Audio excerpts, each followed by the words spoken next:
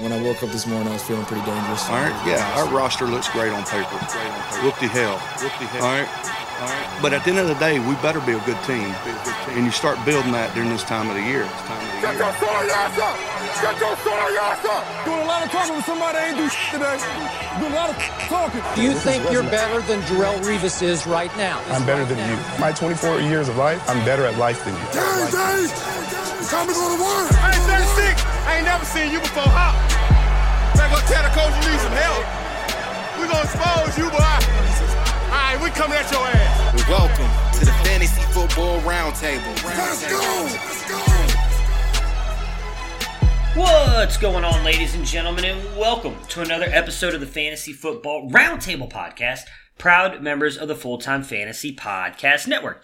You can find them at FTFPodNet on Twitter. You can find me, your host, Matthew Burning, at SportsFanaticMB on Twitter. We are just one of a ton of great podcasts associated with this network, though, some of which are Jim Day of FF Champs, Corey Parsons and Dr. Roto from SiriusXM Radio, Mr. Bob Lung from the award-winning Fantasy Football Consistency Guide and the creator of the Midwest Fantasy Expo, Dwayne McFarland, Blake Sullivan, and a ton of great others, and you can find all of us on FullTimeFantasy.com, your one-stop shop for all of your fantasy news, advice, and strategies. We at the Roundtable are also excited to be partnering with ExpandTheBoxScore.com. You can find them at XTBoxScore on Twitter. They have some of the most advanced stats in football, baseball, basketball, and college football. College football stats are extremely hard to find. For just $15 a year, you can look at all of these. I'm telling you guys, it is well worth it. If you like to dive into the analytical side of sports I use it for prospects, college football prospects specifically, it is amazing. It goes down to the minutest of details in this stuff. And again, it's just $15 a year. If you use our code ROUNDTABLE, you will get 10% off of that, which is a steal of a deal, if I do say so myself, and probably the best deal in the industry. So definitely check them out, especially if you want to get a jump on the upcoming draft class. It'll be well worth your time and money. And we are going to be back today with Mr. Matthew Fox. Obviously, the regular season is over with, so we're not going to be previewing or recapping any games for the most part. For today's podcast, me and Matt are going to go over kind of what happened in Week 17, changing playoff formats, and then obviously really kind of jumping in and talking about what's going on here the past 24 to 48 hours with everything on Black Monday and all of the head coach firings and just everything in general with the NFL. Kind of a news dump day as we get ready for the NFL playoffs. So let's jump Matt on here and get this going.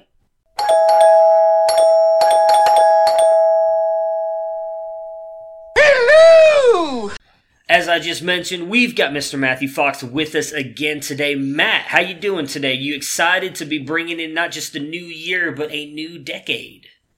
Or the start of a new decade? You know, it's kind of weird to think it's going to be 2020 already, you know, the year of Barbara Walters. But very nice, I like that. Yeah. It was depressing last night to have no football. Instead of football, my wife wanted to try flirty dancing. So I really missed the NFL a lot. Yeah, that does sound very depressing. I'm not going to lie. I was going to say, I mean, at least we've got some decent bowl games coming up the next couple days. But then, yeah, I mean, once you get past... I mean, next Monday, I don't think there's any football because the national championship's the Monday after that. So, yeah, it's good. I can't believe they're waiting until January 13th to do the national title game. We will have played 3 weekends worth of NFL games between the college football semi and the national championship. Yeah, I'm not going to lie. I was really surprised by that, too. I really thought it was going to be this Monday. You would expect like a 10-day window, which is what it would have been pretty much. And I really thought that's what it was going to be, too. Like, I was looking at my phone. I was like, all right, you know, no big deal. You know, obviously, I was not very happy if you followed me on Twitter about what happened Saturday. But I was like, all right, well, no big deal. You know, we got the wild card weekend in the NFL leads right into what should be a very good national championship game, I think. Then I was like, wait a minute, the 13th? It's like a whole other week of what? So it's like, oh my, yeah, it's I don't understand it. I know I was looking at some of the interviews they were doing and talking about, well, they enjoyed it or they like it in the fact that they allows their teams to rest up, like especially Clemson was talking about how it was a dogfight between them and Ohio State. Like, it gives their players plenty of time to rest up and the coaches time to prepare. But yeah, that just seems like a ridiculous amount of time to wait, especially because you don't even have any bowl games next week either. Like, this is the last week of bowl games, and it's like radio silence for an entire week, and then you get the national championship game. So yeah, it's weird for me as well. I mean, I like I said, I think we talked about last time we were on here that maybe that'll change if they increase it to 8 teams. I can't see they'd allow this much time now again in between bowl games and the championship game. But yeah, it's crazy to think that we're going that long without a championship game. Wouldn't you think, though, if they increase it to 8, that what'll really happen is the first set of games will happen earlier in December? Maybe. The only thing I don't know, because I'm trying to remember how the schedule works. I don't think so, because I would imagine they're still going to allow most college teams to have those 2 bye weeks. And I mean, that is kind of a big deal, especially because, they emphasize the student athlete part. I do think that they would still allow most colleges to get, because most colleges get 2 bye weeks within their season, and if you'd have to take one of those away to move up the championship weeks, assuming they still keep them, like the Big 10, Big 12, Pac-12, keep the championship games and then move in, because I still think you'd probably give them a week before you go in, because most championship games are on that Saturday. Maybe you go right into the playoffs that next weekend. I guess they could do that. But I think they want to keep some of their bowls. What I think you'd run into, what the problem is the next 2 weekends, NFL has playoff games on Saturday afternoon and night. Yeah. So they wouldn't set the college football playoffs against the NFL playoffs. So then you would be left with, you can't put probably 2 games on a Monday when people are working. You have to remember there's a month basically between those championship games, which all take place Thanksgiving weekend, and where they were on the Saturday before New Year's. So I could see them slipping a round in toward the middle of December, because once you get to January, it's going to be hard for them to have like a Saturday platform unless they want to go really late into the month. Yeah, I mean, the only thing I could think of is maybe they try and do something with, what was I going to say? Maybe they take away like tomorrow is a big day. Like they always do the Rose Bowl, and I know the Orange Bowl was last night. There's another one on tomorrow. I can't remember what it is. I think it's the Sugar Bowl, right? Yeah. They always do those separate. Maybe they move those into like more of a primetime thing, like Friday or something like that, and reserve this day for like the last 2 games, the last 2 like semifinal games that we saw Saturday, and then play the championship game. I don't know. I mean, you'd have to figure out a way to squeeze them in somewhere. My thing is, I just don't know what they would do, because I don't think they want to get rid of any bowl games, because those bring in so much money for not just the colleges, but for the NCAA. And I would imagine, I mean, there has been a lot of talk that the NCAA will go away. I feel like there's way too much to get into before that happens. So I don't know. I would imagine they'll figure it out. There's too much money involved in that for them not to be able to figure it out. It's kind of why we got to the playoff part to begin with. I remember before this, when it was just the 2 teams going, it was the top 2 teams played for a national championship, and that was it. And everybody said, nah, they can't figure it out. There's no way they'll make it. There's no way they can do 4 teams. And that really is how much money was in it. And guess what? Now we've had a 4-team playoff here for the past 5 years. I think this is the 6th year now. So yeah, if they can figure out a way, they will figure out a way to make it happen. Speaking of the college football playoffs, as you mentioned, we do have the NFL playoffs kicking off this weekend. We've got Wild Card Weekend, 2 games Saturday, 2 games Sunday.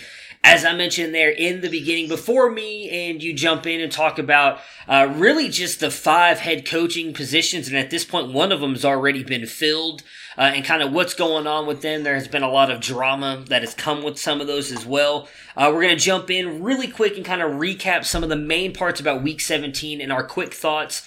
Before we jump into Thursday's podcast, me, you, and Tony will be back on, hopefully. We've talked about how we're going to do a little playoff thing as well, and we'll kind of preview the 4 playoff games coming this weekend.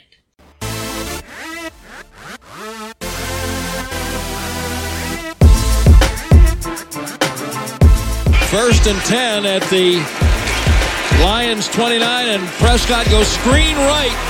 Elliott down the right side to the 25, to the 20, to the 10. Elliott to the pylon. Zeke Elliott, touchdown. 38 on the screen.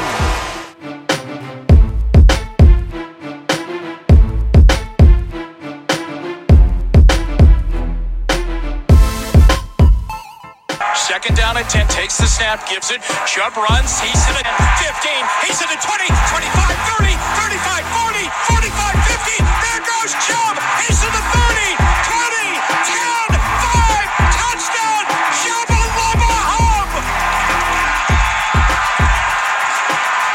92 yards.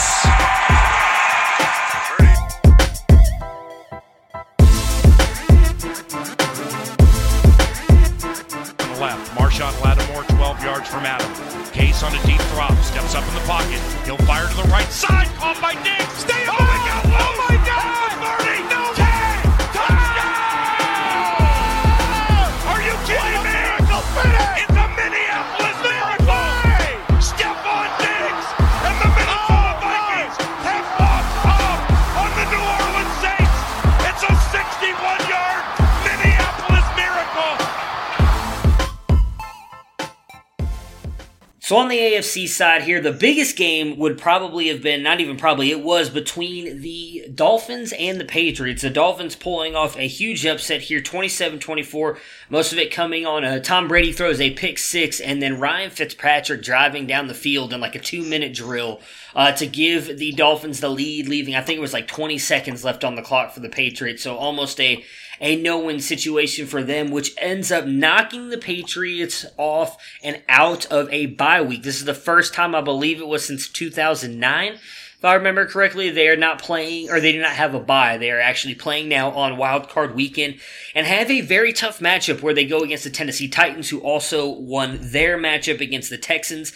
Not really surprising there. Houston kind of came out, I want to say it was like Saturday or Friday, and said they were pretty much sitting all of their starters. I mean, Watson sat, Hopkins sat, a couple of their defenders sat, so you kind of thought, going into that, Titans had the upper hand. All they had to do was win and get in.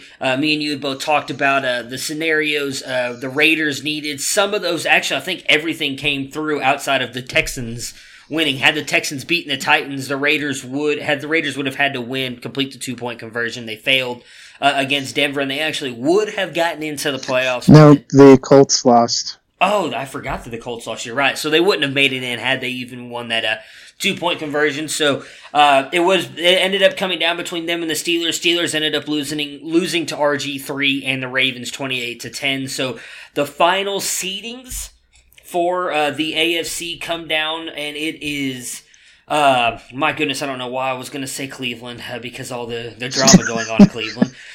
Baltimore gets the number 1 seed. The Chiefs are the number 2 seed. The 3 seed, as I just mentioned, are now the Patriots. 4 seed, the Texans. 5 seed, Bills. 6 seed, Titans. So that leads to a Saturday AFC matchups here between the Bills and the Texans, and the Titans and the Patriots. How big of a deal is it to you that we are now seeing the Patriots playing here this weekend? Because a lot of people are making a big deal about them having to play against the Titans and playing on Wild Card Weekend. Well, I mean, we've seen the Patriots haven't looked like the Patriots on offense at all this season, but they've been kind of riding a really hot defense. And if you're the 2 seed, you just have to win 1 home game, then you're back in the AFC Championship game, a place where they seemingly have lived the last decade. Yeah. You get knocked down to the 3 seed, you have to play Wild Card Weekend, no bye. Then you have to travel and win a game to make the AFC Championship game, and you have to play, probably have to go to Kansas City, definitely, if they won. So I think that, if you're a Patriots fan, which probably accounts for people living in Boston and no one else in the entire country. Front runner fans as well. Yeah, that's like a real bummer. I think what I'd be more concerned about is we've seen Tom Brady struggle with Miami in the past, but usually in Miami. Mm-hmm. Games in Miami, the Patriots have lost a few head scratchers in Miami late season. including last year where I think they had that like magic hook and ladder play with Ryan Tannehill that beat them. Yeah, where Gronk tried to tackle Drake, I think on like the 3rd or 4 yard line. Yeah. This is December in New England, so that's alarming. And on that last drive, you're talking about the Dolphins were down 24-20. They had to go down to get a score to win because the Patriots offense had actually gotten their S together a little bit and gone down the field and scored a touchdown to take a lead with a couple minutes left. Not only did Miami march down against New England's defense, which had been their best feature all season, they did it with Fitzpatrick throwing to Parker against Gilmore time after time. If I'm New England, not only am I alarmed that I lost this game to the Dolphins at home that cost me a big seeding where I played my starters the whole way, at the end of the game, my best asset all season defense, specifically pass defense, specifically Stephon Gilmore, got crushed. Yeah. That would be super alarming. Yeah, I mean, and not even that. If you go back and look at too, they've given up, I think, this is their 3rd game now they've lost at home this year?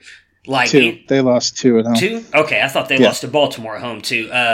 So, I mean, you're looking at, this is something that you don't really see. They do not lose at Gillette. And what is going to be interesting to me is the matchup between the Titans. And we'll definitely dive more into it on Thursday, but I actually think there's a really good shot. I think this is a 50-50 game, if I'm being honest. Like, when I saw this kind of matchup, I was like, okay, you were just talking about, well, their pass defense and everything, Stephon Gilmore. Okay, so we know that that's not the Titans' forte, but Derrick Henry is a hard guy to stop, and Mike Vrabel has these guys playing, and I would not be surprised if they do just enough to come in there and beat New England, because the one thing we've also seen is Ryan Tannehill has had some success here against the Patriots when he was with the Dolphins, and I think you can easily say this is probably the best team he has been on in his career as well. So I think it makes for a really interesting matchup for sure with them. Well, like I said, we'll definitely break it down. The Titans are probably a nightmare matchup because even if you were going to take Stephon Gilmore and identify their best receiver and take him away, Tennessee isn't a team all season long that has had, it's not like the Saints where, Michael Thomas is the guy. They're going to try to get him the ball. If you can take Michael Thomas away, you have a good chance to win.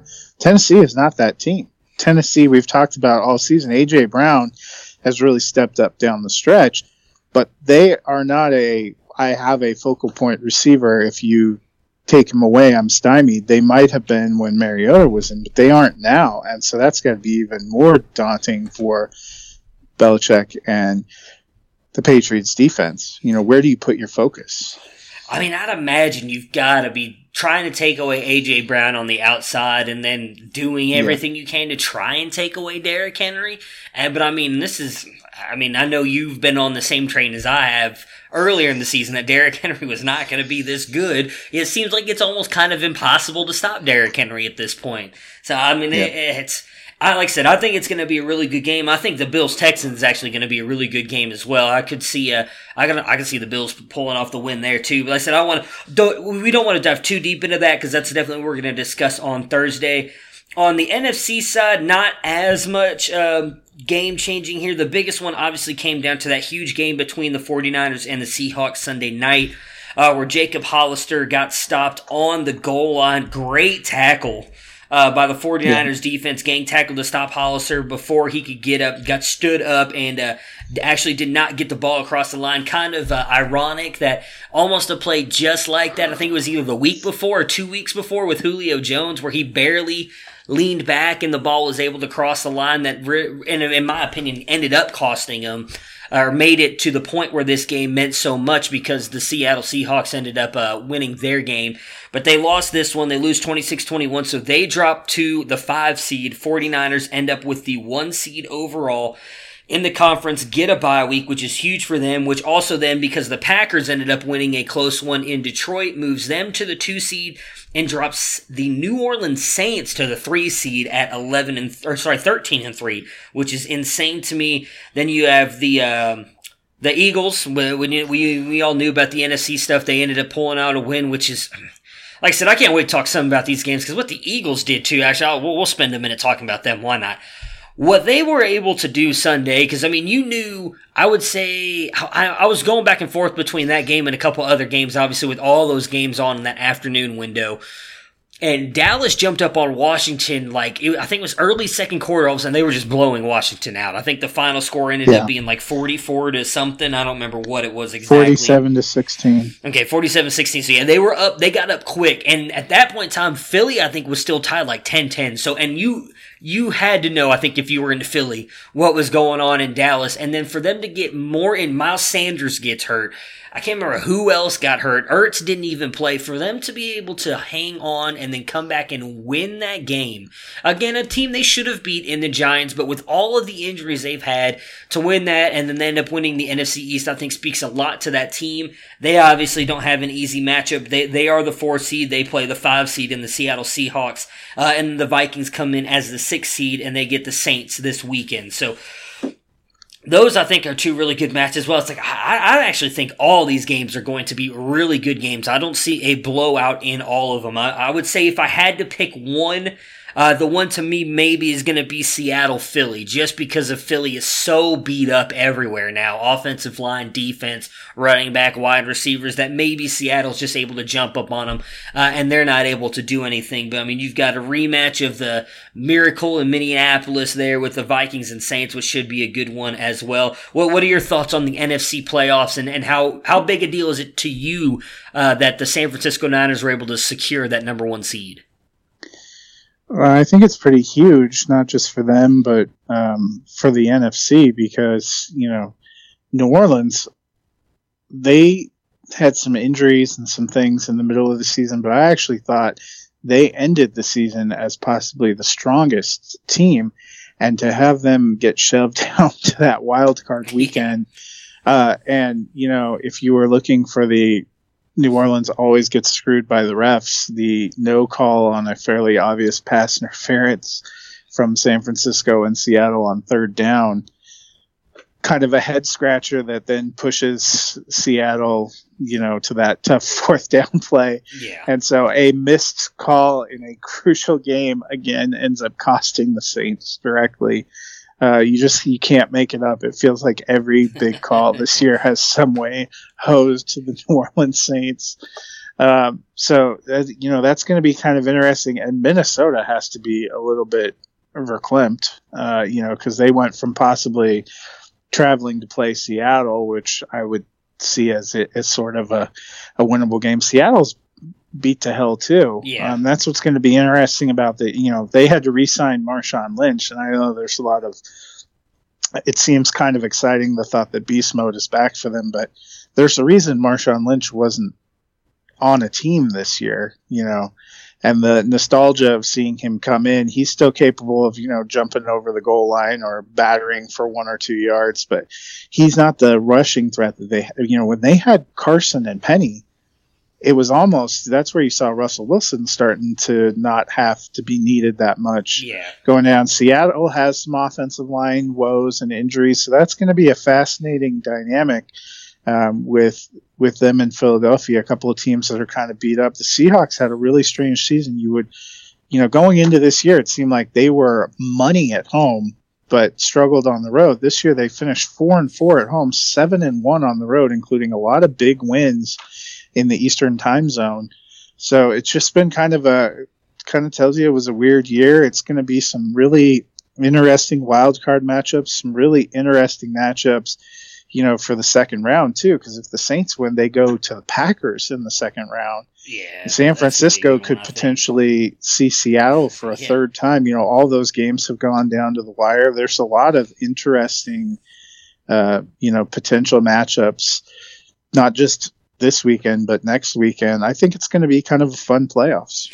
Yeah, I'm with you. Like I said, if you just go to the AFC side too, like I said, we both think that the Titans could beat the Patriots. If they do or don't, I mean, you have, say the Patriots end up winning. I mean, them Chiefs could be a really good game, which means then you got Bills or Texans. I mean, out of those two, I'd probably say Bills because at least they kept it closer against Baltimore than them against Baltimore. So, yeah, I mean, I think all in all, I like all these teams. I mean, it's hard for me to say that I could say all of them could make the Super Bowl because, and maybe I'm just being a little bit I'm trying to think of the word. Biased isn't the right word, but looking at Tennessee and thinking, there's just no way. But they've been a good team. I mean, I would say out of the NFC, I wouldn't be surprised if any of those make the Super Bowl. I just think the NFC is just so loaded. In the AFC, it would be hard for me to think that it's going to sound weird. The Titans, Patriots, or Texans. I actually like the Bills. I think they've got a really good team. I would put them third just based on what their defense can do. And we know that if Josh Allen can have his A game, they can probably beat anybody because that defense can keep them in where I'm not sure you can say that same thing about those other three. But then again, I think the Titans and the Bills are almost the same team. So maybe you can say that. I don't know. But it's definitely a very interesting field altogether. I think the difference between the Titans and the Bills seems to be that the Titans have been able to fare better on the road against good competition, and Buffalo home field makes more of a difference. Yeah, that's true. And they for them, and their seeding's going to force them on the. I was really hoping they would clip. If they would have won that game in New England, that was really close. Based on what happened, we would have seen a flip, and they would have been the 3 seed. I think it would have been interesting to see, but they're. I think they're going to have a pretty tough road because, Houston has some good passing assets. And if they won that game, then they'd go for sure pretty much. I guess if Tennessee wins, they could end up in Kansas City. Yeah. That would be interesting too. It's hard to say. I guess you're right. The Bills scare me a little bit because Josh Allen can be pretty good and dynamic, or he can fall into a hole and give up a lot of turnovers. The Bills are not one of those teams that if they get behind a lot, I feel like they could rally. They need to keep games close. Yeah, that's what I was saying. I think for me, if that defense, we know the defense will more than likely be good. I mean, Sean McDermott's been phenomenal there. He always seems to have that defense up to par. That's what I was saying. If Josh Allen brings his A game, they could beat anybody because like I said, we saw him play the Ravens earlier this year, and I think it was like a 2017 game or something like that. Like they were actually able to hold the Ravens offense in check. We know that defense can do it, and I would say, as much as it hurts me as a Browns fan to admit it, that Baltimore Ravens offense is more explosive than the Chiefs. So if they can do it to Baltimore, they can do it to Kansas City. So, I don't know. Obviously, we'll have to wait till this weekend to see that, and we'll definitely do, like I said, more breakdowns on them and predictions when the three of us on Thursday as we talk about the playoff thing, the playoff game that we're going to do as well. With us. So I'm excited to get into it. This seems like a really good year of playoff teams. Like I said, for me, I think like every year you go in and there's like a couple teams in the AFC and NFC, unless they make some like great run, I don't see them doing anything. Like I said, I would not be surprised with any of the NFC teams if they come out and make it to the Super Bowl. As I just said a minute ago, I think they're loaded, maybe Seattle or Philly because of their injuries. But then again, we've seen Philly and Seattle go on runs before, so I would not be surprised with any of them. Well, let's see here. I guess it's time to really no easy transition into all of the drama that has been going on. Obviously, if we didn't make the playoffs, chances are a lot of these teams are moving on, and it was a lot less than we thought. Now, we had kind of come up with only 7, I think, altogether that we thought were going to change. It ended up only being 5. The 6th one that we were both kind of thought might happen just based on what the team had done was the Falcons. I think it was either the day after or it was on Monday. I can't remember when that we did the podcast. The Falcons announced that Dan Quinn is going to be back with the team. I think it was Saturday. It was right before their game. Yes, they took away any doubt. Yeah, because I know I brought it up on there, and I'm pretty sure you agreed with me. Like, I wasn't as surprised just based on the fact that, as we talked about, the way that team has kind of rallied behind him the past month. They've really kind of played hard for him, where you've kind of seen other spots the teams have not played that well. So I wasn't as surprised that they decided to keep him. Were you?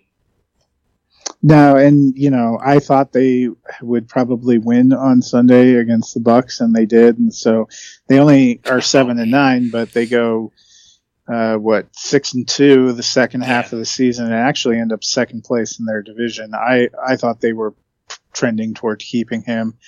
I would see you were more confident that Freddie would go than me. I was not bullish he would go. There's two that I thought would for sure go in Jacksonville and Dallas. That Jacksonville, they're for sure keeping him. In Dallas, who knows?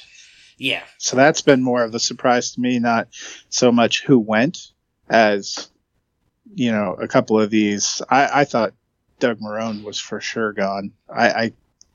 I'm really shocked that that's what the Jaguars are doing. I don't really understand. I guess they're saying that every problem they had in their entire organization was Tom Coughlin, because that's the only way you could explain that. Yeah, which I don't agree with that. Before we jump into the Jacksonville thing, I just have to touch on, you brought up the way the Atlanta beating Tampa Bay.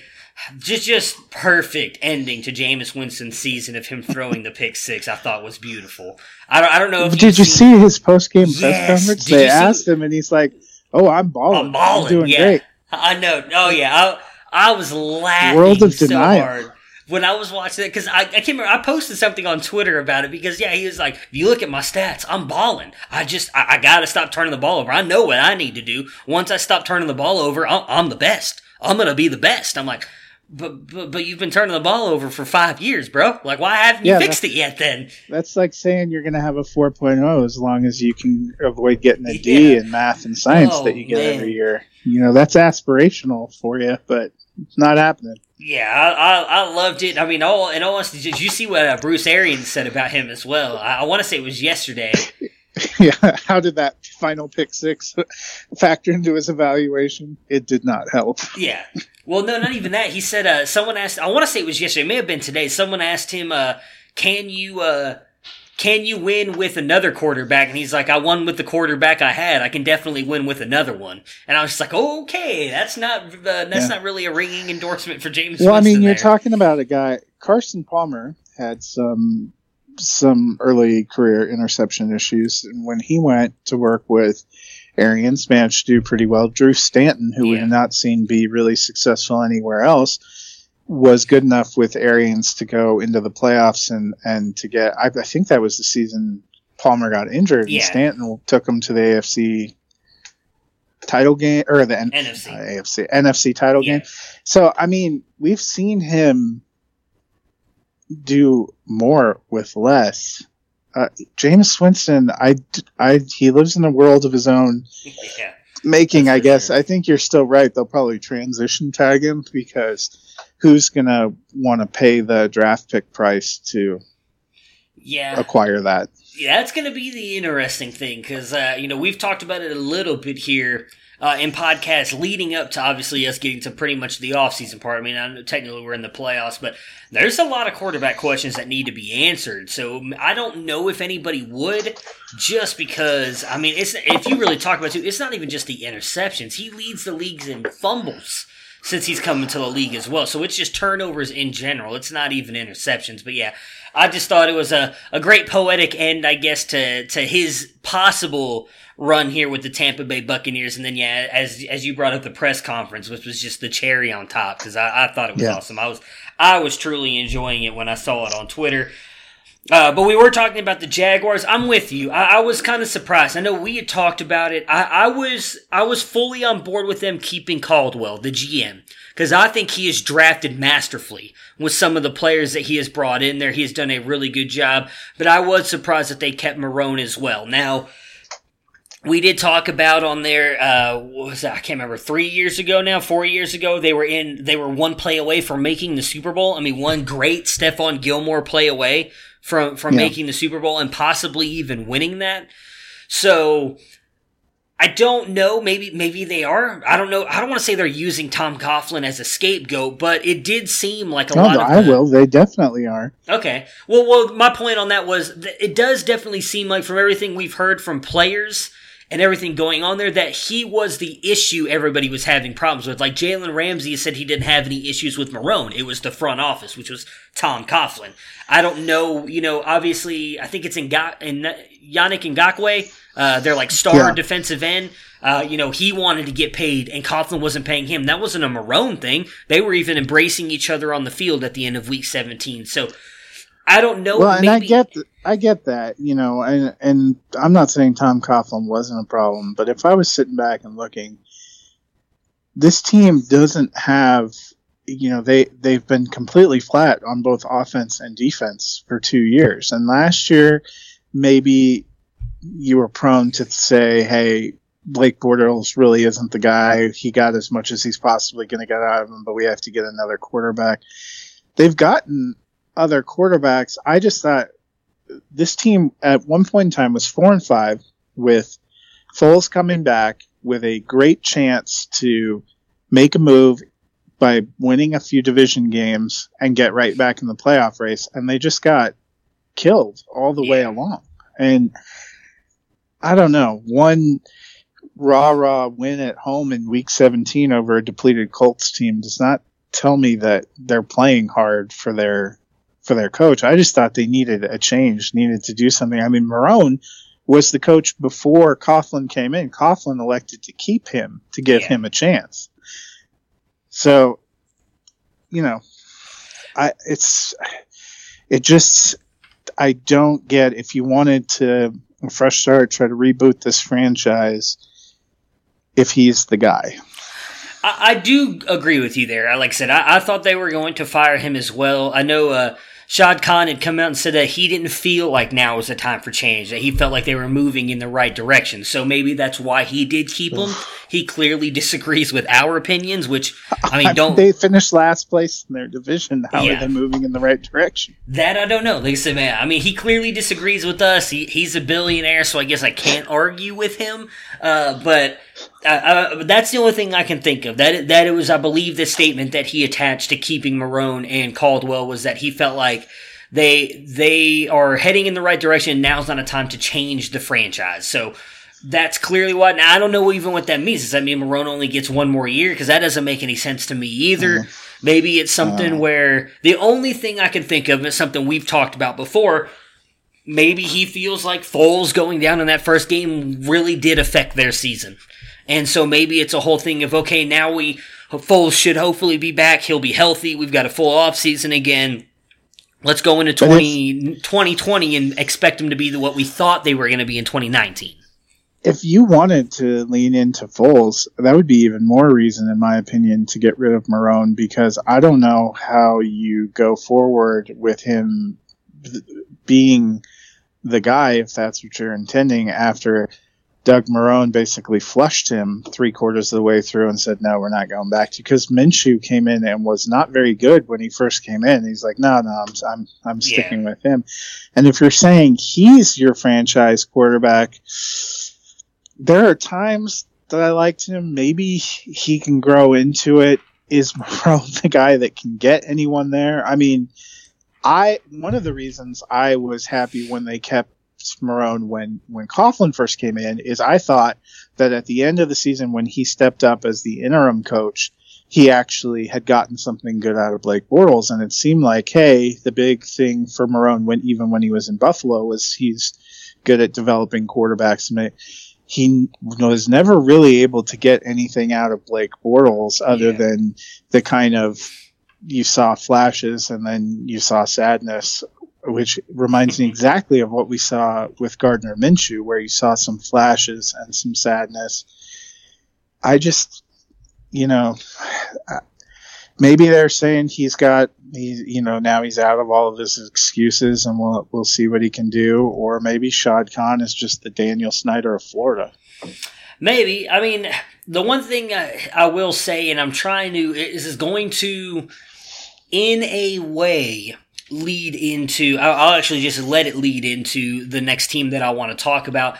Maybe he's just not that excited about some of the coaches out there, so he wants to give it one more year. Like, maybe it's something where he's looking at the landscape and he's like, you know what, there's not someone here that really gets me that interested. Maybe him and Caldwell have sat down and been like, there's not a I mean, I think there's some decent candidates out there, but maybe there's someone out there like, you know what? I don't see someone that I think is a good fit for us right now, so let's just give Marrone one more year and see what happens. And that's not always the best maybe they approach. think organizationally they have so many problems that they have a hard time recruiting a coach, and that could be. Yeah. And I don't think Marrone's been the worst coach. My feeling is just they need a change to like spark some improvement and some growth in the franchise. It's almost the same way I feel about Dallas. There's at times where I've thought Jason Garrett has been decent, and he has an overall winning record. He's had some good seasons, but he doesn't appear to be able to push them to that next level. I went through that as a Broncos fan. We had John Fox, who came in after the disaster that was Josh McDaniels, and he definitely righted the ship. They got him some better players. He was a high seed, going to the playoffs for a while. John Elway cut bait with him after a season where they were the number 2 seed in the AFC because he didn't think that the team was responding in a way where it was going to max everything out. And the very next year, they put in Kubiak and they won the Super Bowl. They were able to push themselves. They needed that little extra. And would be, if I'm watching the Jaguars, I don't think Marrone's the worst coach. I think he's done some decent things. He's helped them be relevant, but I just don't know if he's the guy to get you to the next level. And the fact they went from one play from the Super Bowl to last in their division the last 2 years is a really tough pill to swallow, I would think, if you're a fan. Yeah.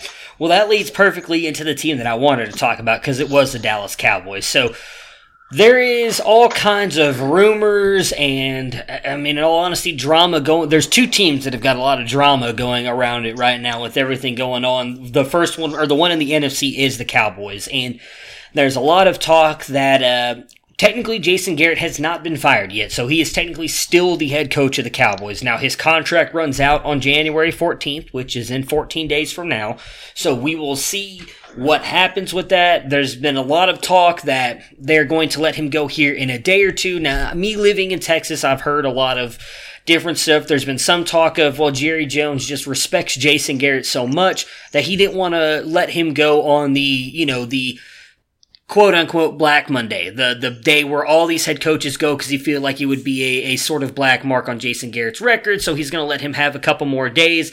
There's some people that think he's doing it out of spite in a way that there's a lot of connections between him and the Giants, and technically the Giants have not hired a head coach, and it's something that maybe he doesn't want to see Jason Garrett go to the Giants and have success there because they would have to see him twice a year. I don't think it's that. If I'm being honest, there seems to be a lot of love between Garrett and Jerry Jones, so I don't think he's playing that card. There is a lot of people who think they might find a way to keep Jason Garrett, which would be the craziest thing I think that could happen. This little coaching carousel that we've got going on, even with some of the stuff that's going on in Cleveland. I mean, do you have any thoughts on this whatsoever? Because, I mean, you really thought with everything that happened on Thanksgiving, with them losing to Buffalo, it really seemed like the writing was on the door that if they don't get their stuff together and make it in the playoffs, Garrett's done no matter what. And that didn't happen. So now, I mean, for me, if you're going to fire the guy, it needs to be done already. It's been 2 days. Like, what are you waiting for? It makes no sense to me whatsoever. I mean, my biggest argument in Dallas is I think they need a change. I mean, Garrett's been there a really long time. I have a couple of thoughts. First, it would be the most Dallas Cowboy way for this situation to end that they never actually fire him, that he just his contract expires and they just never bring him back. Which could be a legitimate possibility. If Jerry Jones has a lot of respect for him and cares about him, the fact that his contract expires January 14th, they may be content to just let that contract play out and expire and do, what they're doing and never actually have to make hey, he's fired. It's just, his time ended thing. The other thing that's a possibility that I've been thinking about seeing these meetings and no announcements made is Dallas could be in the same situation that you talked about with Jacksonville, that they're looking, can we get a big person? There was a lot of talk that they had reached out to Urban Meyer even a few weeks ago. And I could reasonably see if Jerry tried to go for a couple of big ones and couldn't get anybody to come, that he would be happier with the devil he knows than replacing Garrett with, a second-tier option to them. Yeah. He's never struck me as somebody who's going to pluck like a guy out of obscurity. He's not the guy that's going to go out and get Zach Taylor and put him in because he was Sean McVay's coach. Jerry has wanted people that either have some kind of connection to Cowboys, which was Garrett. He was there for a long time as an assistant and as backup quarterback before, he was part of the family, or they go get names like a Parcells or a Jimmy Johnson back in the day, Barry Switzer, guys who had either been hugely successful in college. And maybe that's another part of it. Maybe they're targeting somebody who's still actively playing in the college playoffs or who just finished, or they're trying to see. So those are a couple of the things that maybe are going on there. Because Jones, he said basically he's content to wait. He doesn't feel pressure to get this started. Yeah. I think he's always believed that the Cowboys brand is so appealing that they don't have to compete in the same way that other teams do. Yeah, for sure. I don't think that... I think that's exactly what's going on with him. I would be extremely surprised if they kept Garrett, but that is why I brought up the whole Jacksonville thing. I'm glad that you went back to that, because that is part of my thinking as well, is that maybe it's something where, because we've heard the rumors about them reaching out to Urban Meyer, and maybe Urban Meyer doesn't want to come to Dallas. We've heard Lincoln Riley, and I've been saying for weeks, I don't think it's going to happen. I don't see Lincoln Riley leaving Oklahoma to come to Dallas, because, don't get me wrong, Dallas Cowboys they're the biggest brand. Jerry Jones has turned them into the most expensive sports franchise in the world. That's everything. So I get that part of it, but when you come down to how much college coaches are getting paid now and NFL coaches, it's apples to apples. Most college coaches are making now what NFL head coaches are making, and Lincoln Riley has these, say, I can guarantee you down to what color jock straps the players are wearing at Oklahoma. He's not getting that kind of control in Dallas. It's going to be Jerry Jones, and I don't know if he's someone that wants to give that up to Jerry. So for me, why would you leave a program that you have built up? Like, yes, Oklahoma's a name brand. They've been around for a long time. You got Barry Switzer, ironically, who obviously won a Super Bowl with Jerry. Oklahoma's been around for a long time, but they were kind of falling down with Stoops before he left. Lincoln Riley brought them back up. They've been in the playoff almost every single year that he has been there. He is synonymous with Oklahoma right now. It's not necessarily a step down to go to Dallas, but he has all the control in the world that he wants there. I don't see him going to a place like Dallas where he's going to lose some of that. So I've never thought Riley was going to go there. The next guy is Matt Rule, who we've seen the Giants are also trying to get interviews with as well now.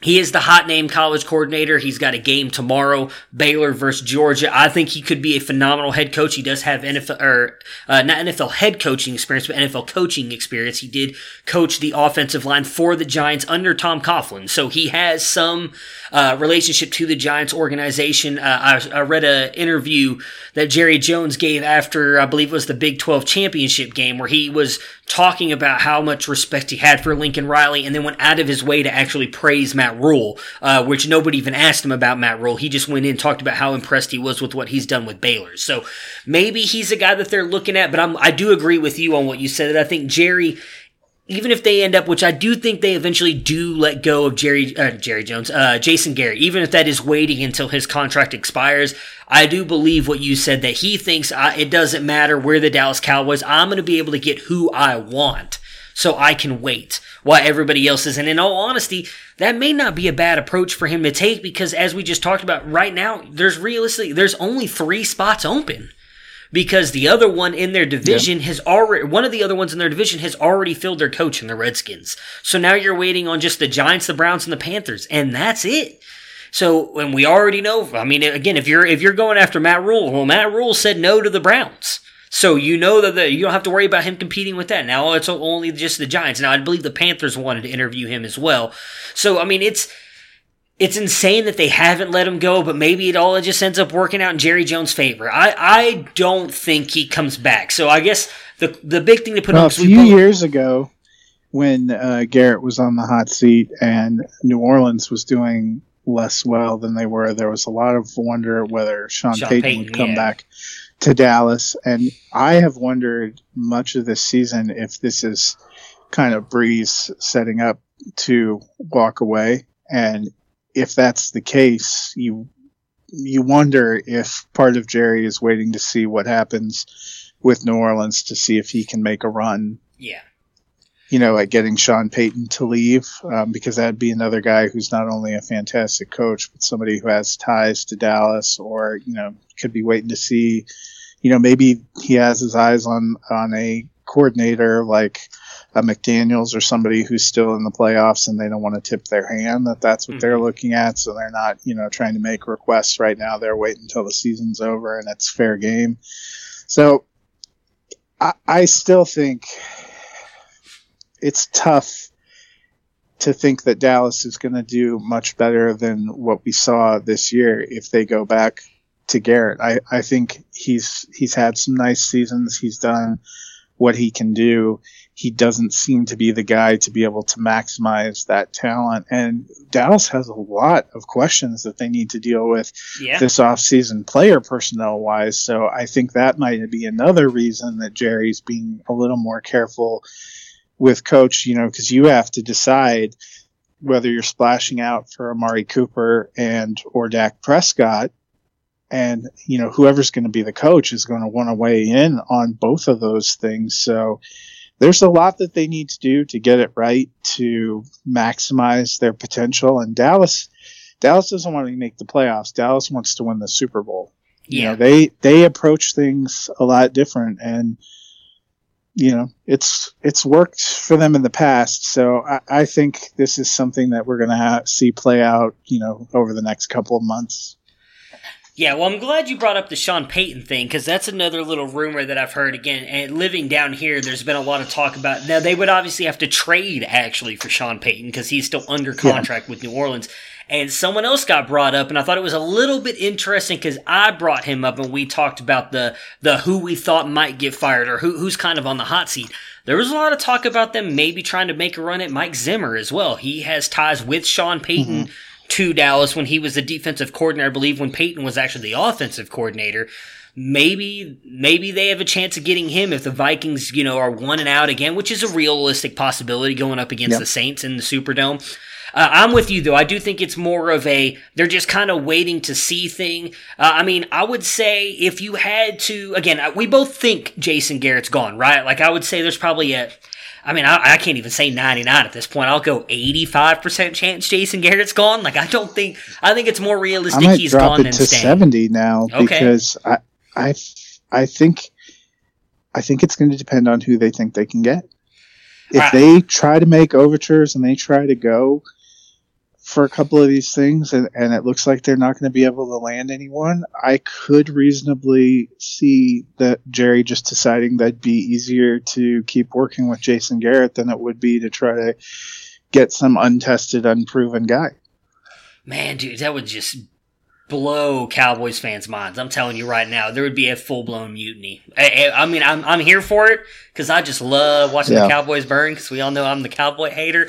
But, man, it would be... Oh, my goodness, it would be bad. The longer it goes without them doing anything, the better chance Garrett has. Dude, I'm telling you. He's had 2 full days of meetings and no decision, and basically Jones' comment was, I'm not in any hurry, I'm still weighing all my options. That, to me, is a guy that's not willing to close a potential door. And I agree. If you're not willing to close that door... As much as you were pissed off at points this season, you're not willing to close that door. That is, I think it ebbs down. I would have said on Sunday afternoon, 99%. Yeah. Yesterday, I probably would have still said 85%. A whole other day of meetings and him coming out with we're still thinking about things. He made a good case. Oh, it's going down precipitously. Yeah, then like I said, it's technically not even like a full day removed from what you would consider Black Monday, right? Like, we're still in Tuesday right now, and yet I'm telling you, because like I said, I know nothing but Cowboys fans. They live all around me, and they are losing their ever-loving minds. because they are all like, well, you just fired him already. We do not want him back. So, like I said, I'm all here for it. I'd love it because, I mean, I'd hate it for my Zeke shares for the most part, especially with the way they've used him this year. But I'd be here for it just because I love to watch Cowboys fans tilt all over the place. It's awesome. Well, it's just fascinating for a guy that, there was jokes about, is Jerry going to let him on the team plane after the Philly game to here we are a few days after the season. And I don't know, Jason has some plans. Yeah, he's going to. Those plans are coaching your team.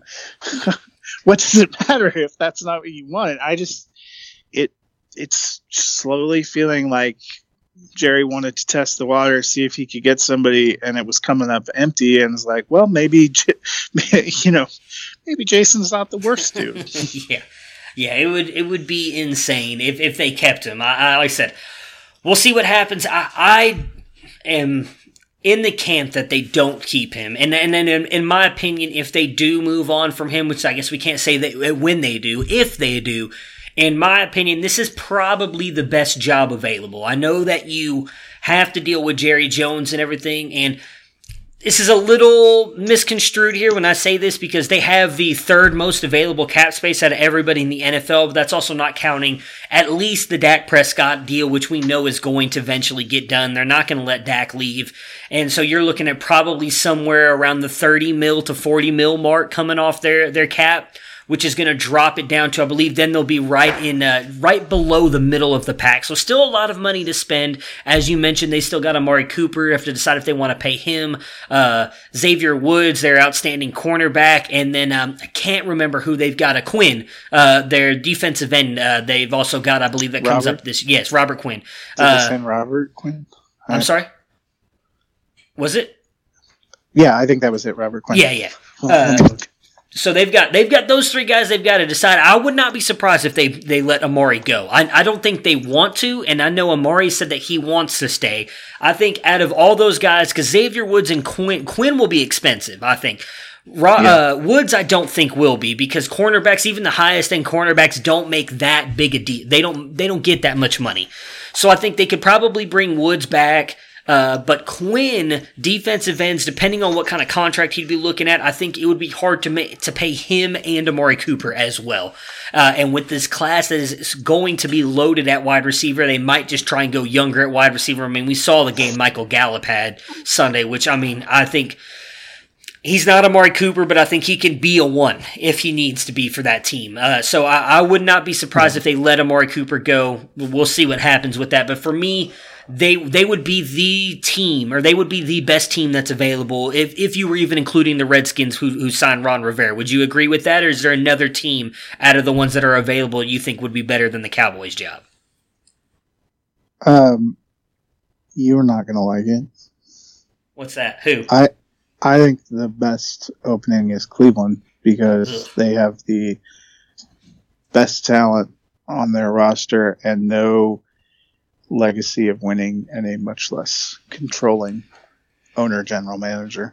Oh, I don't know about the less controlling part. Well, we're definitely saving the Browns for last, because there's just too much we have to get into. So I mentioned the Redskins, so let's just touch on them really quick. I thought phenomenal hire. Love Ron Rivera. Think he's a great coach. I think he's going to immediately come in, bring a not hard-headed, but a tough mentality to that team, which I think they needed.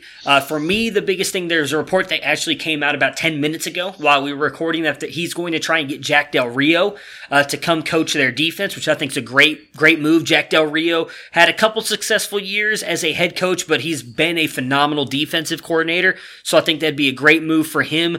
The big thing for me is who is he going to bring in on that offense? We've seen that they've got a couple good pieces there. They've got to find someone who can develop Dwayne Haskins.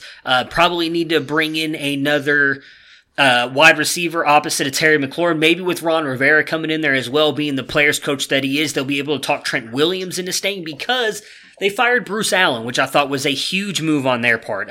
He is someone that I believe a lot of players have said has kind of brought a toxic relationship to that franchise. So with him not being there anymore, and even more so on top of Bruce Allen, I don't remember the gentleman's name, but it doesn't really matter.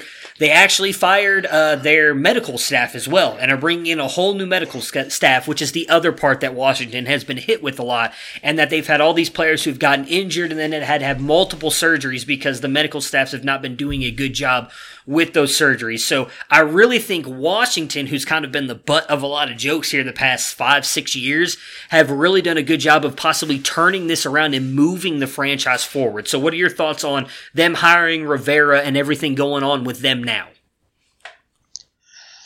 I like their coaching hire. I think it's good, but we've seen Washington have good coaching hires before in the last 20 years, and it hasn't really panned out.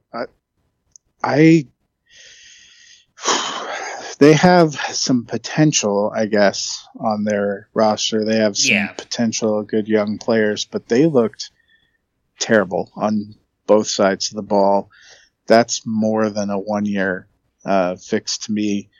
They're not in the easiest division. I think the Giants have a better roster than they do and are in a better position to take a leap forward than they are. Dallas has a better roster and with better coaching might go forward. Philadelphia has a fantastic coach. And they get healthy, they have a better roster. That's a tough turnaround. It's a tough spot for him. The one thing I will give the Redskins, a lot of people, I was listening to some talks today about them saying that the Redskins are very fickle with their coaches and everything. They've actually done a really, in my opinion, I shouldn't say a good job. They've actually given their coaches a fair amount of time. I mean, Jay Gruden was there for 5-6 years. I mean, that's not a short time. I mean, we just saw Freddie Kitchens get fired after a year. I mean, that's not a short time. So they did sign Ron Rivera to a 5-year deal. He's supposed to be working now to bring in a general manager that shares the same vision with him, which I think is the complete wrong way to do that. But we'll get. What's your opinion on that? Because we both like Ron Rivera. It seems both think it's a good hire. In my opinion. And maybe I'm wrong because we did see it actually with the 49ers. They brought in Kyle Shanahan and then they linked him with John Lynch. It was not we're bringing in John Lynch and bringing in Kyle Shanahan. It was we're bringing them in together as one because they are sharing the same vision. They signed him, I think it was like to a 10-year contract at the time or whatever. They've brought in Ron Rivera, and now he is going to get to pick the general manager that now is going to be picking the players and everything, which is completely different than what we've ever seen. It's always been the general man. They hire a general manager, they pick the head coach they want. So what is your thoughts on that dynamic? Because we're also seeing that in Cleveland. Yeah, I mean, I guess we'll have to see how it works. Washington's another organization that deservedly gets a bad rap because of ownership and the front office situation. So getting a good GM will help. Hopefully Ron Rivera will bring some excitement and some discipline.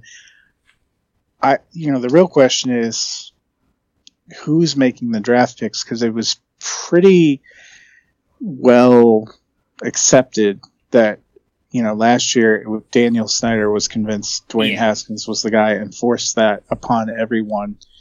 The question is going to be, we've seen some good, strong head coaches and stuff come in to Washington and constantly butt heads with Daniel Snyder. Is it going to be different? Even if Ron Rivera picks the GM, do those guys still get to make the decisions? And there's a lot of you'd figure Adrian Peterson probably not coming back. He's getting older. I don't, I know you've always liked Darius Geist's talent. The guy does not seem to be able to stay healthy. Sometimes those things work themselves out, but that's a big question. Dwayne Haskins was probably, to me, aside from Will Grier, the least impressive of the rookie quarterbacks that played this year. And coaching could be a big part of that. Who are they going to get to do offense? There's just a lot of questions there. Jordan Reed's been consummately injured. I guess they're going to kind of move on from him. I like Terry McLaurin, but they definitely need some other weapons. And I thought their defense was really bad. Jack Del Rio could help. You would think that Rivera would help, but one of the reasons that they ended up moving on from him in Carolina was that Carolina defense just got decimated and fell apart. So, I don't know. And like I said, it's a tough division situation. There are just so many questions. I like Ron Rivera. If I was him, I don't know if I would have picked Washington as the place. A lot of times these head coaches, you get one or two big chances and then, it starts to slide away from you. Are you really, sinking, putting your flag in the ground with this situation in Washington? There's obviously something about it that appealed to him. I think he'll be better than what they have now, but there's a lot of questions and a lot of unknowns. I don't feel like you can even adequately evaluate it, but Redskins fans have to be excited at least that they got somebody and see where they can go. We'll have a better idea when they get to the draft room, and building the team. Are they going to be able to build the team they want to build? Yeah, I mean, for me, on Rivera and that defense, the last thing I'll say, I do think I actually like Washington's defense, what they have currently, than what they have in Carolina. And I do think Del Rio and him will be able to make that defense. They've got a lot of young studs they've drafted over the past couple years that I think they'll be able to turn into a really good defensive unit. And that's why I agree with what you said. And I was saying earlier, my biggest thing for Rivera is going to be who he hires on the offense. Because while Dwayne Haskins, by far, I agree, looked like the worst rookie quarterback we saw this year, he did seem to be improving a little bit there at the end. If they can bring in someone to help develop him, and he ends up being the franchise quarterback that Daniel Snyder wanted him to be, then you, in all honesty, have a pretty good team you're already building. Like I said, the offensive line is one of the better ones. If they can convince Trent Williams to stay, all of a sudden that jumps up to an even better offensive line. Darius Geis is a big question mark, no doubt. But with the talent he has, if he can stay healthy, you've got a good running back. You need to bring in some more wide receivers, figure out what you're doing at tight end. But then outside of that, you've got a good team. The biggest thing is going to be, as you mentioned, and I agree with you, the division. That division is loaded to bear. I would say the Giants' talent is a little bit closer to the Redskins than you did, but the Giants do, I would say, probably have a slight edge over the Redskins just based on what they have on offense. I think the Redskins' defense is better than the Giants, but the Giants have I don't want to say a more steady plan in place because we don't even know if Gettleman will be back after next year with what we've heard going on this year. But the division is definitely going to be the biggest thing, as you were saying. The Giants side there, since we just touched on them and they're in the same division as the Cowboys and Redskins who we've been talking about, they move on from Pat Shurmur. The main ones that I've seen coming out, they've requested to review, I believe it was Josh McDaniels, Robert Saleh, Matt Rule, and the latest one was Mike McCarthy. So they've got quite a few feelers out there for their head coaching job. There was a lot of rumors yesterday that Dave Gettleman would be fired. They kept him. It was 50-50. For those of you who don't know, it's split between the Tisch and the Mara families. So I guess one of them wanted him to go, the other didn't. So until they both agree that he needs to be gone, he's going to stay. Said maybe he's gone next year. We don't know. The one thing I'll give Gettleman, a lot of people want to hate on him. The pick of Saquon Barkley at 2 was a phenomenal pick, clearly, and I do think, as we've seen Daniel Jones at 6 when everybody made fun of him, may not have been that bad of a pick. I mean, Daniel Jones looked good last year, so we'll see what happens. I liked Darius Slayton, too. If they can get Shepard and Ingram back healthy, they have Golden Tate, Slayton. They have some potential weapons. They need to improve their line and to get better consistency out of their defense. Yeah, that's what I said. Defense is going to be the biggest thing for them. And so I'm interested to see which way they go. There is a lot of talks that they want Matt Rule, and I don't think that would be a bad move. He is an offensive-minded guy, so I would be interested to see who he brings in on the defense because as we both just said, defensively is where they need to go. That's going to be the biggest thing that they need to fix. So I'd be interested to see who they bring in on the defense. Mike McCarthy I don't think would be a bad fit there either. I'm not that big of a Mike McCarthy guy, if I'm being honest, but I could see him using Daniel Jones in a good way for that offense for them to succeed. I'd hate it for my Barkley shares because he would find a way to get Wayne Gallman involved more into the offensive plans because he'd say Saquon Barkley's just not that good like he did Aaron Jones, and that would cause all kinds of issues. But I don't think that'd be a bad move for them either. Do you have anything else you want to say on the Giants job, or should we move on to the last one before we get to the worst position here, or the worst run franchise in all of the NFL? No, I just think one of the big things that'll be interesting to watch, not just for the Giants, but for other teams, a lot of teams have requested Josh McDaniels. Yeah. It seems like a couple of years ago they made some kind of firm, not publicly announced deal that he was going to succeed Bill. It seemed like maybe they were close to Belichick retiring, and yet you just don't have any idea of how close that is. Is McDaniel's going to get restless again, try to go out? That's one of the big unknowns. Last year, if I recall, he decided to pass on any interviews. Yeah, and the year before was when he accepted the Colts job and backed out. Yeah. So it'd be interesting if he puts himself back on the market this year. There's a lot of questions in New England, too, coming out. Is Brady, obviously his contract ends. Is Bill getting tired, ready to go? Because I think there was some kind of arrangement made there, and that's a real wild card unknown about all these people that want to pursue Josh McDaniels, which I would love for him to go to a team I dislike. Well, that's not good because I have a feeling he might end up in Cleveland, but we'll talk about that when we get to the Cleveland I already told you job. I wouldn't wish that on you. I know. I actually do think McDaniels is going to interview for teams. So, as you just mentioned, he declined all the interviews pretty quickly last year. Now, maybe that was because the Patriots were on a bye. Maybe he can't respond to them, but I think the fact that he hasn't declined them like a lot of other coaches have, I think he's willing to take jobs. I do think he's restless because the one thing I will say is, if this is Brady's last year, which I would not be surprised if it is. I know a lot of people keep saying, Brady's even said he wants to play for a couple more years. I think we can all clearly admit he's not the same Brady. He was stepping down a little bit last year. I think he's taking another step down this year. And I do think Bill kind of wants to prove he can win without Brady. I think he's a very prideful guy. We know that there's been a lot of linking those two together. So I would not be surprised if Bill tries to stick around for a couple years after Brady leaves. And trying to prove that he can win without him. So I would not be surprised if McDaniels takes some interviews. Whether or not he gets a head coaching job, I don't know. But I do think he will at least take some interviews, which leads us to the last one with the Panthers. They have also they've asked to interview him, and Matt Rule and McCarthy, I believe, were the three that I saw for them as well. Interesting job. I'm actually kind of surprised they said McCarthy because David Tepper, who's the owner, said that he wanted to bring in a young offensive mind. Now, Mike McCarthy is considered an offensive mind. Young is not the word I would put with him, but he is considered to be a very good offensive coach.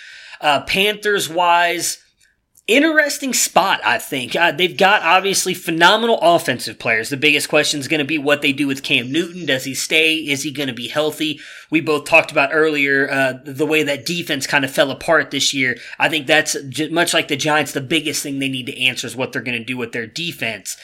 But their division is, in all honesty, kind of winnable. I know you've obviously got the Saints there, and that's the biggest one for me. But if maybe, as we've talked about, I wouldn't be surprised if maybe Breeze steps away if they end up winning it this year. Does that mean Peyton stays, Peyton goes? And they're the only team, I think, that has a clear step above the Panthers. I know the Falcons are bringing back Quinn. They've got all kinds of issues.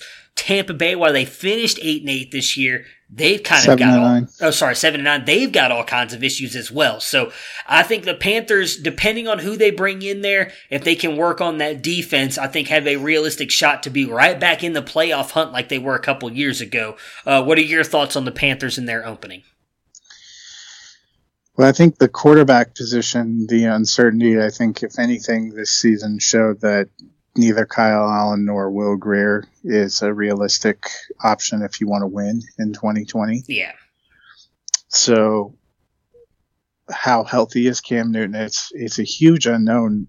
Obviously what became clear after 2 weeks of this season was that the Panthers were never fully honest about where Cam Newton was. in answering the questions about why he looked the way he looked. Did the time off and another surgery fix him? When we saw the first half of 2018, when he was really humming and in his prime with even younger pieces than what he has now, that was a good team. And if you were an offensive coach, you could feel pretty good about that. Absent that, they're in a weird draft position. Do they try to draft a quarterback? I don't know. I think that's going to answer a lot. I feel differently than you do about the Bucs and the Falcons. I think they have, the Bucs obviously have a quarterback question of their own, but they have more appealing rosters and more stable coaching situations. They're further along in the process than I think Carolina is right now, because Carolina has to decide on a coach, whole new scheme and system, and they have a huge question at the biggest position. Tampa Bay could very well just tag Jameis, roll another year, and see if they can get more improvement. But even if they didn't, Arians isn't wrong. If he can fix that defense a little bit more, their offense was surely good enough to be 9-7 or 10-6 and be in the playoffs. Atlanta, if they can get their offensive line healthy and get a couple of defensive players, their offense showed that they're more than good enough to be 9-7, 10-6, get in the playoffs. I don't know that I would say the same thing about Carolina. All right. Well, I guess I can't prolong it anymore. There's only one other team left with an opening, and that would be the Cleveland Browns. We saw that they fired Freddie Kitchens before the Sunday night game even started between the 49ers and the Seahawks, which I don't want to say was funny, but it's just a mess there. I've been looking at stuff all day today. They parted ways with John Dorsey, which I thought was a stupid move, in my opinion. They've already openly come out and said that they, as in the Haslams, want to hire a head coach, and then much like the Redskins, allow him to appoint a GM. I don't understand that one bit, because it doesn't make sense. Yeah, you're picking a person who has the power to fire you. That just doesn't make sense to me whatsoever. You're creating a power imbalance where... Well, that's always been the issue with Cleveland, though. So we're going to take a little journey down Cleveland Browns Road here really quick. So if you guys don't want to hear about it, you can turn it off here, because it's about to get really bad. So this actually, I believe, happened the very first year that he came in, Mr. Haslam, when they decided to hire Hugh Jackson instead of Sean McDermott. And they had Sashi Brown, who everybody knows was the guy who was kind of trading away players. They took the analytical approach. They have Paul DePodesta, who I'll mention here in a minute because he is still there, from Major League Baseball. He worked for the New York Mets. He is an analytics guy. His thing is to go in and find players that he feels analytically show are very good players that other people are overlooking, that the scouts of the world, the John Dorseys who use their eyes to tell them that they see a good football player. Paul DePodesta uses statistics and numbers. I don't think there's a wrong approach. My approach is you use both of them, not one or the other, but that's just my opinion. So they had Sashi Brown and Paul DePodesta on one side, and when Haslam came in, he had Sashi Brown and Paul DePodesta report to him, and he had Hugh Jackson report to him, because he hired Hugh Jackson when Paul DePodesta and Sashi Brown wanted to hire Sean McDermott. Now, would Sean McDermott be as good as he has been in Buffalo with Cleveland? There's no way of knowing. Clearly, it would probably have been the smarter move to go with McDermott over Hugh Jackson. When they decided to fire Sashi Brown, there was a lot of problems with them. They brought in John Dorsey. I believe they announced the hiring within hours of firing Sashi Brown. It was very quickly. Yeah. And there was a lot of talk about, well, they didn't talk to another candidate. They said they did. Regardless, I was very excited. Say what you want about John Dorsey. He is someone who doesn't care that much for the cap, which Sashi Brown was very good at. He pays players and he brings in talent, and he has done a good job. Has he had his mistakes? Yes. Took a shot at Antonio Callaway. That didn't work out. Took a shot on Austin Corbett. That didn't work out. He also got a third-round pick back for Austin Corbett. So he really just lost a round pick for the guy because he took Austin Corbett in the second round. That's not that bad. When you can move on from an offensive lineman that quickly, that a lot of people don't think is that good, and get a pick later for him, in my opinion, was not a bad move. His biggest mistake was sticking with Freddie Kitchens and hiring him. Now, in my opinion, it is not fair to make that a big issue on him, because I think we can all be fair, and I'll say it myself. You look all over Browns Twitter, and I know you can't listen to the fans or you end up sitting with them, the old Bill Parcells line or whatever it was. Everybody in Cleveland wanted Freddie Kitchens to come back and be the head coach last year because of what we saw out of him with the play calling and his relationship with Baker when they decided to let him go. Now, maybe it was more Greg Williams, as we've learned, and why that team was the way that it was. His attitude and the way that he disciplined, or the way they had that team playing, I guess is the way to put it. I do not think that is a Dorsey problem. I thought that was a Freddie Kitchens problem. I think, in my opinion, it was a knee-jerk reaction to fire Dorsey. There's been a lot of reports today that it's because Dorsey didn't like the direction that the Haslams are trying to take it. I don't know. So before we they did say it was mutual. Yeah, I mean, that's what I would want to say, too, if I was getting fired. I don't know. I believe that Dorsey wanted out. I do believe that, because the one thing I've always seen, I've paid very close attention to a lot of stuff he has said since he's come on. They've got the Building the Brown series on YouTube. He's made it very big to him that he wants to be the one calling all the shots. And it does seem like the Haslams had taken a step back and let him do that. There was a lot of talk last year when they hired Freddie Kitchens that was a Dorsey hire, that the Haslams did not want Freddie Kitchens. Dorsey did. So I do believe that they let Dorsey do his thing. The fact that they let him go because of that, though, in my opinion, was stupid. It was a bad move. I was arguing with someone on Twitter today that they're like, well, he hired Freddie Kitchens. It was a horrible coaching move. He deserves to be gone. If that's your threshold for GMs, you've got like a handful of GMs that deserve to still have their jobs in the NFL right now.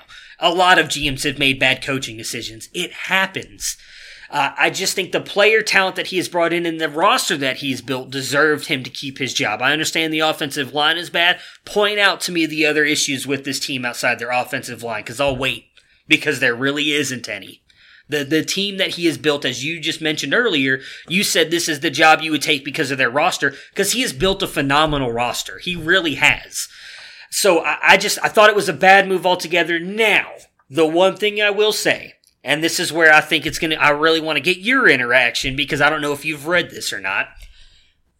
The one part that it might make sense for me on is D. Haslam has always wanted Josh McDaniels to be the coach of this team. He is from Canton, Ohio. His father is a legendary coach from Ohio. He is very well respected in those parts. She wanted him to come in a couple years ago. They ended up going with Hugh Jackson. Again, she was the one who wanted him. Paul DePodesta wanted Sean McDermott. The reason I brought up Paul DePodesta, I guess I'll break off really quick, was the word is that he won the power struggle. He was the one who's pretty much helped force John Dorsey out. The rumor is that he might take over as GM. I personally don't like that, but it is what it is. D. Haslam wants Josh, my goodness, I was going to call him Josh McDermott, Josh McDaniels to come in and be the head coach. The rumor on why they let John Dorsey go is because they really want McDaniels, and McDaniels has told them that he would not come in there and be the head coach if Dorsey was the GM, that he wants to bring in. It was like Scott Pioli, or they named a couple other guys, I can't remember, but I believe they all have connections to either being previous GMs or connections with front office work with the Patriots. So that is now the newest rumor that is coming around, and that they really want McDaniels, and he wants to bring in his own guy at GM. Again, I think that's the wrong way to go about a hire. I really think you should hire your GM first and let them pick their coach. But, I mean, the Browns do everything wrong, so it's not surprising to me that they do that. So what are your thoughts on all of that I guess I just dropped on you there with the McDaniel news and everything? Yeah, I mean, it's a mess, and I guess we'll see. Just for a team that we thought was going to be a playoff team a few months ago, it's been an amazing whirlwind of failure. They have to do something probably to keep, the big personalities like OBJ and Landry and Baker together. They need a strong coach. I don't know if I can be personally impartial about Josh McDaniels. I think he's the devil. I will pray for you if he gets hired as your coach. I will not be picking Cleveland to be in the playoffs in 2020 if he's their coach. My experience of McDaniels, too, here was he came in and took a team that had a lot of pieces, particularly on offense, good pieces, particularly on offense, and dumped them right away. When he came into Denver, our team had fallen short. I think we finished 8-8, and they let Shanahan go because we missed the playoffs. And immediately he came in and dumped Jay Cutler. He dumped Brandon Marshall. He dumped Eddie Royal. He dumped our tight end Tony Scheffler. He dumped a bunch of pieces and brought in, like Jabbar Gaffney, Patriots retreads, and Kyle Orton. So that to me would be my nightmare.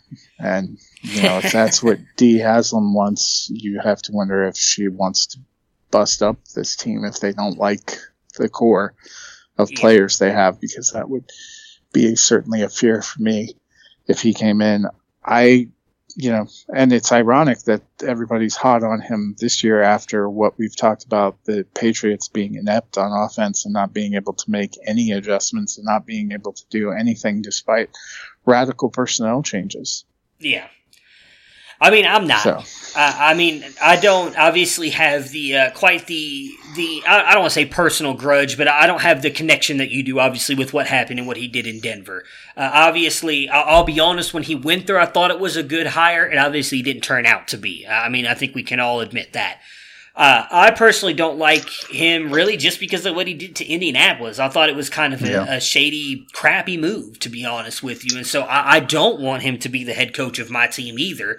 I'll be honest, the one guy that I want, and I don't know how it would work out, was Robert Saleh of the 49ers. I openly have been campaigning for that on Twitter since I thought Freddie Kitchens might get fired, because what he has done with that defense in San Francisco has been good. And while I think their front line in San Francisco is better than Cleveland's, I think the secondary for Cleveland is better than San Francisco's. I think all around he could make that defense just as good, if not better, than San Francisco's with the pieces that he has. The real problem is you need somebody who's a strong force on offense because of the personalities that you have. Well, that's what I was going to say. That would be my only, I like the out-of-the-box thinking on Saleh, and he's obviously done some great things with San Francisco, but I feel like you'd almost be setting him up for a Freddie Kitchens-like experience.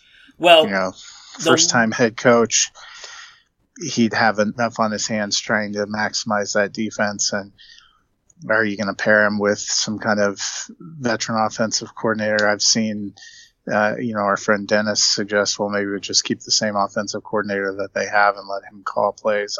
I don't think that works. I think you need to wipe out what you had and go something else. Well, so that's the interesting thing about Monken, because there was an article that was released about him earlier. I'm trying to think of where did I just see it at? I just lost it. Dang it. I had it on here and I was going to read it to you. Monken has not been calling the plays, though. He has been openly apparently talking to different players and everything and coaches, talking about how he's hated being in Cleveland because he was supposed to be the one calling plays, and he has not called a single play all year long. Like, Freddie Kitchens won't listen to him. And that's part of the mess and the issues going on behind the doors that we all don't know about. I know, but it's just making an assumption that he'd be better. True, and I do agree with that they would need to bring in, if they went the Saleh route, they would have to bring in someone strong on offense. The one thing I was going to say on that is, I don't know if everybody's going to be there next year. Because the other thing I'll say about Paul DePodesta is he's also very much about the cap, and he's not about guys who make big money. We saw that with, I know it's completely different sports, but when you have a track record... In which case he'd fit along great with Josh McDaniels. If you really think that's the way they're going, that would make the most sense, because that was probably essentially what McDaniels did to Denver, in which case this entire year was a waste of time for, no offense, for Cleveland. Because if you made all those moves, brought all those guys, and then you're just going to blow it up. That's why I'm so upset today. Big regression. Yeah, and honestly, that is why I'm so pissed off, because that's what I see happening.